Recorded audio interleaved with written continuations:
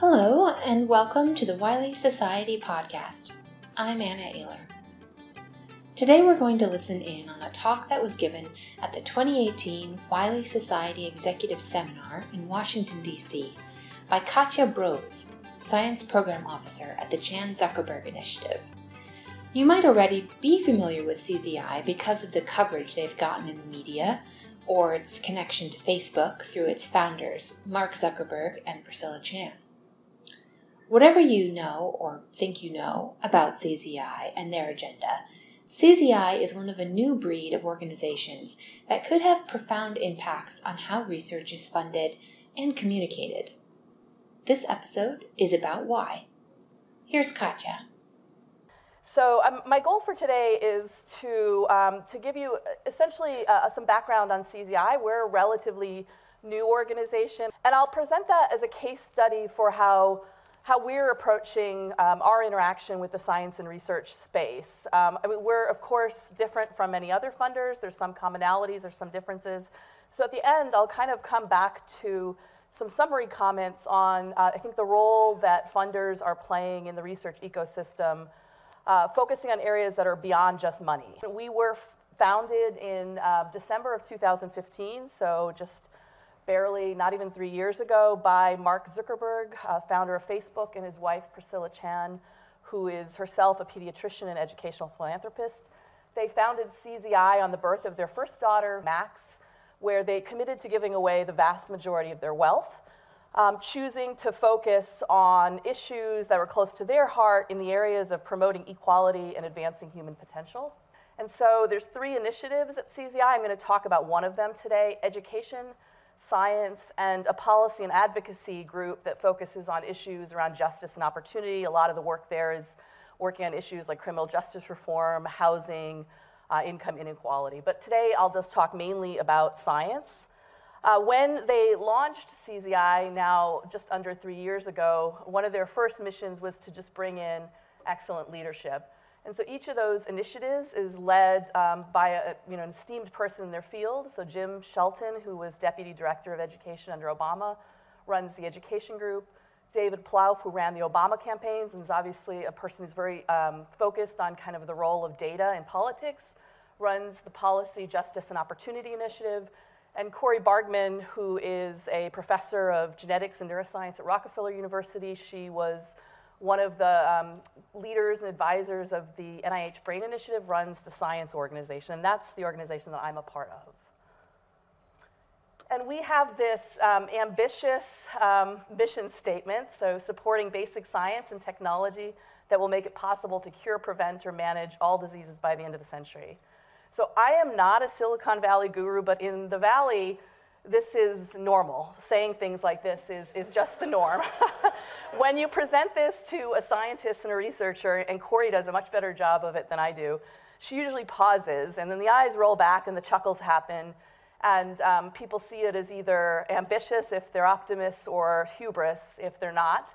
And then she unpacks it. And I think when I first heard this, when I started talking to Corey about coming over to CZI, I had the same reaction. But unpacking it, I think it's a really powerful, optimistic, and ambitious statement. You may have rolled your eyes, too, when Katja described CZI's mission to support basic science and technology in order to cure, prevent, or manage all diseases by the end of the century. So just how exactly are they going to do that? It's 80 years to the end of the century. That's not 10,000 years, but that's 80 years.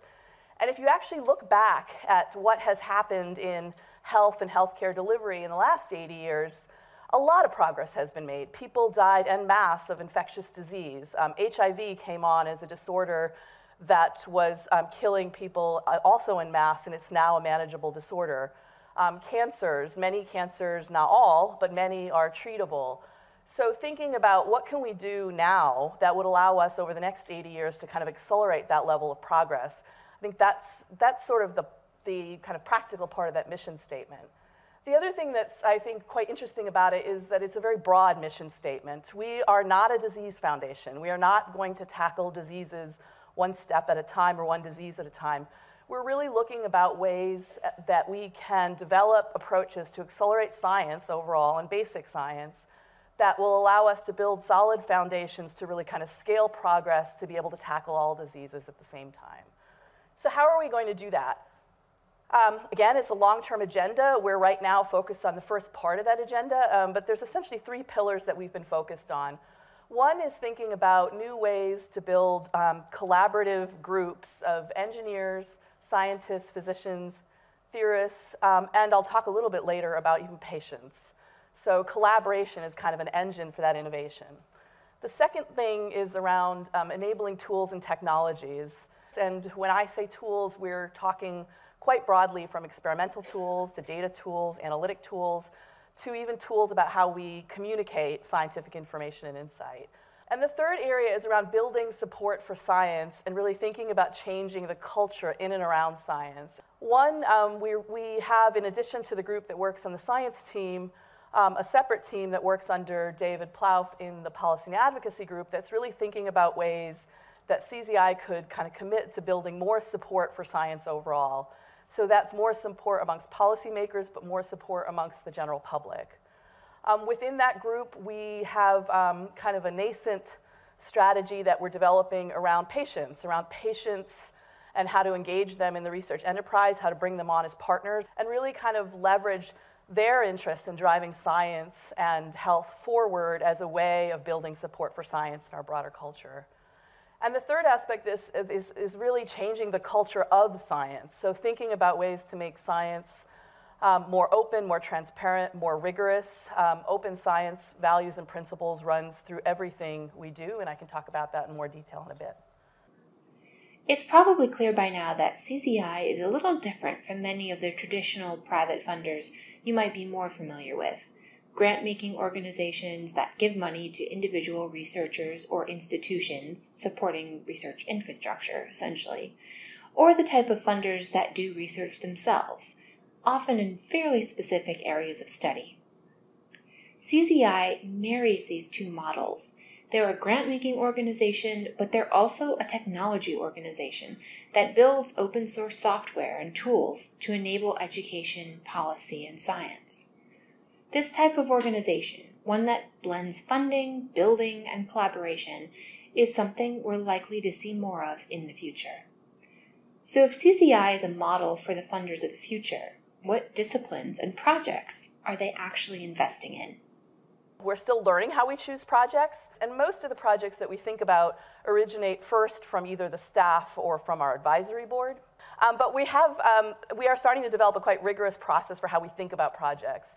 And this, I think, applies to all of CZI, so also the education and policy efforts, and it comes from the top down from Mark and Priscilla, is that when we're thinking about projects, we're not looking for one-offs, but really thinking about areas where we can have a systemic effect, where what we're doing is scalable, where we feel like we can have a differentiated impact, and where we can learn. So one major investment that came from CZI and Mark and Priscilla made very early on is something called the Chan Zuckerberg BioHub, and this is a local Bay Area physical and virtual institution that brings together researchers from the major Bay Area institutions, UCSF, UC Berkeley, and Stanford. There is sort of a physical staff there that's working on various issues mainly related to infectious disease and single-cell sequencing technologies. But they're also funding researchers who sit at these Bay Area institutions, and the goal of that funding is to kind of bring everybody together into a collaborative environment. A second area that we're working in is something we're calling transformative technology. So again, it gets at this issue of rigor and reproducibility, the importance of democratizing tool access, and also open science. So everything that we do, every bit of funding that we give out, the requirement is that the tools, data, publications be made open. And two examples, again, of this sort of funding, building, collaboration idea is we have been a funder and supporter of bioRxiv, which is a preprint repository for biomedicine. And secondly, we acquired pretty early on in CZI Science's history a Toronto-based AI company called Meta, which is using AI and machine learning to enhance knowledge discovery. This, I should mention, reflects back on something I meant to mention earlier, which is CZI is actually, and this is important, not a charitable foundation in a traditional sense. So we're an LLC. And that gives us some advantages in terms of what we can do around advocacy, and it does allow us to invest in by companies, and Meta was one of those. The third project area I want to talk about is something that we're calling challenge networks. And so the concept here is a lot like BioHub, but in a more virtual realm, is how can you build kind of new collaborative frameworks for research? How can we really bring technologists, engineers, clinicians, and research scientists together?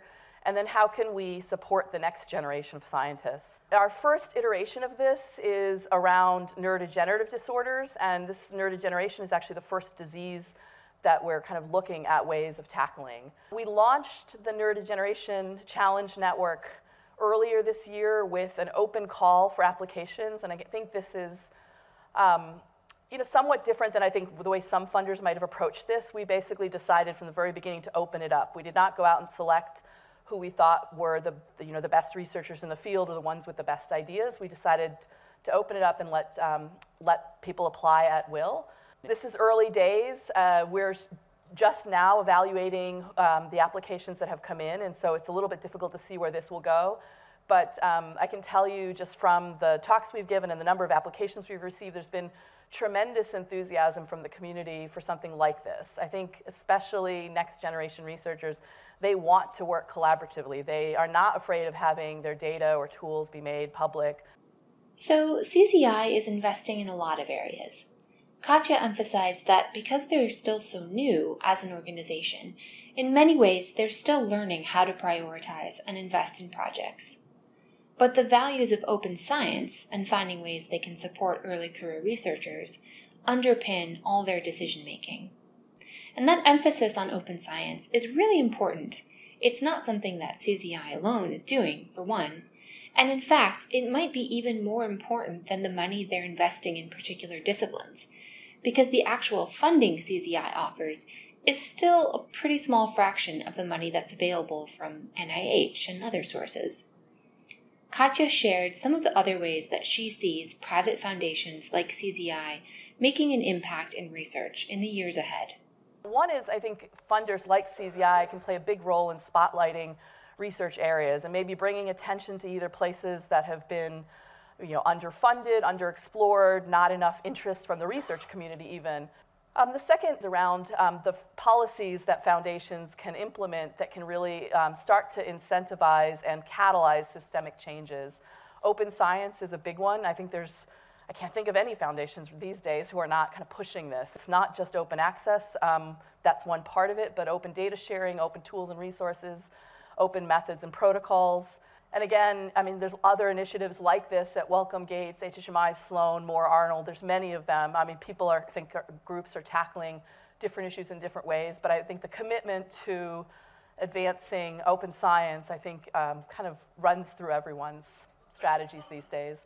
Disease-focused foundations, which we are not focused on one disease, but I think disease foundations have played an important role for quite a long time now around how basic science is translated to clinical application and sort of filling a gap, if you will, between academic basic research and industry. And increasingly, these foundations are being driven by patients and patients' families themselves. We're doing quite a lot on the policy side and thinking about ways to empower patients and patient advocates to really be a part of the research enterprise and drive research forward. It's not that the NIH isn't doing this, but I think the foundations can do it in a way that is often just a little bit more nimble than I think what happens at the NIH. And lastly is the power of foundations like CZI in convening and influencing decision makers. Many of them in the private space have obviously kind of generous benefactors, but also benefactors who themselves have convening power and influencing power. And so I think being able to kind of leverage that in the wider public space has also been really influential. In our case, obviously our founder is Mark Zuckerberg, who's founder of Facebook as well. we actually do nothing with Facebook. There are kind of legal and sort of ethical walls between us and Facebook. And so people often come to us and say, hey, all that patient data on Facebook. And the truth is, we're the last ones who can do anything about it. And so there's a major firewall between us and Facebook. Mark and Priscilla are both intimately involved. And so I think Mark's really the main thing that straddles, and obviously their generous funding.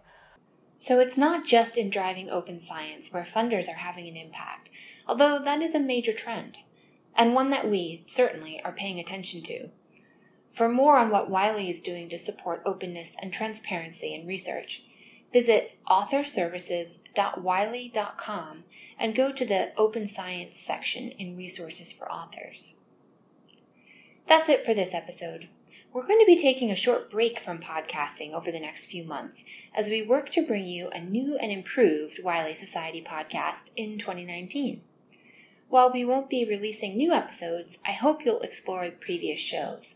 There are some great ones on open science in the archives. And stay tuned for new episodes coming next year. Our editorial advisory group includes Alexa Dugan, David Nicholson, Sarah Phibbs, Deb Wyatt, and Nielsen Turner. Our theme music for this episode was provided by Jason Shaw and edited by Dennis Velasco. And you can listen to other episodes and learn when new episodes are released by subscribing to the Wiley Society podcast in iTunes. You can also sign up for our mailing list to learn more about what's happening at Wiley and other news and trends in research publishing by going to exchanges.wiley.com/societies.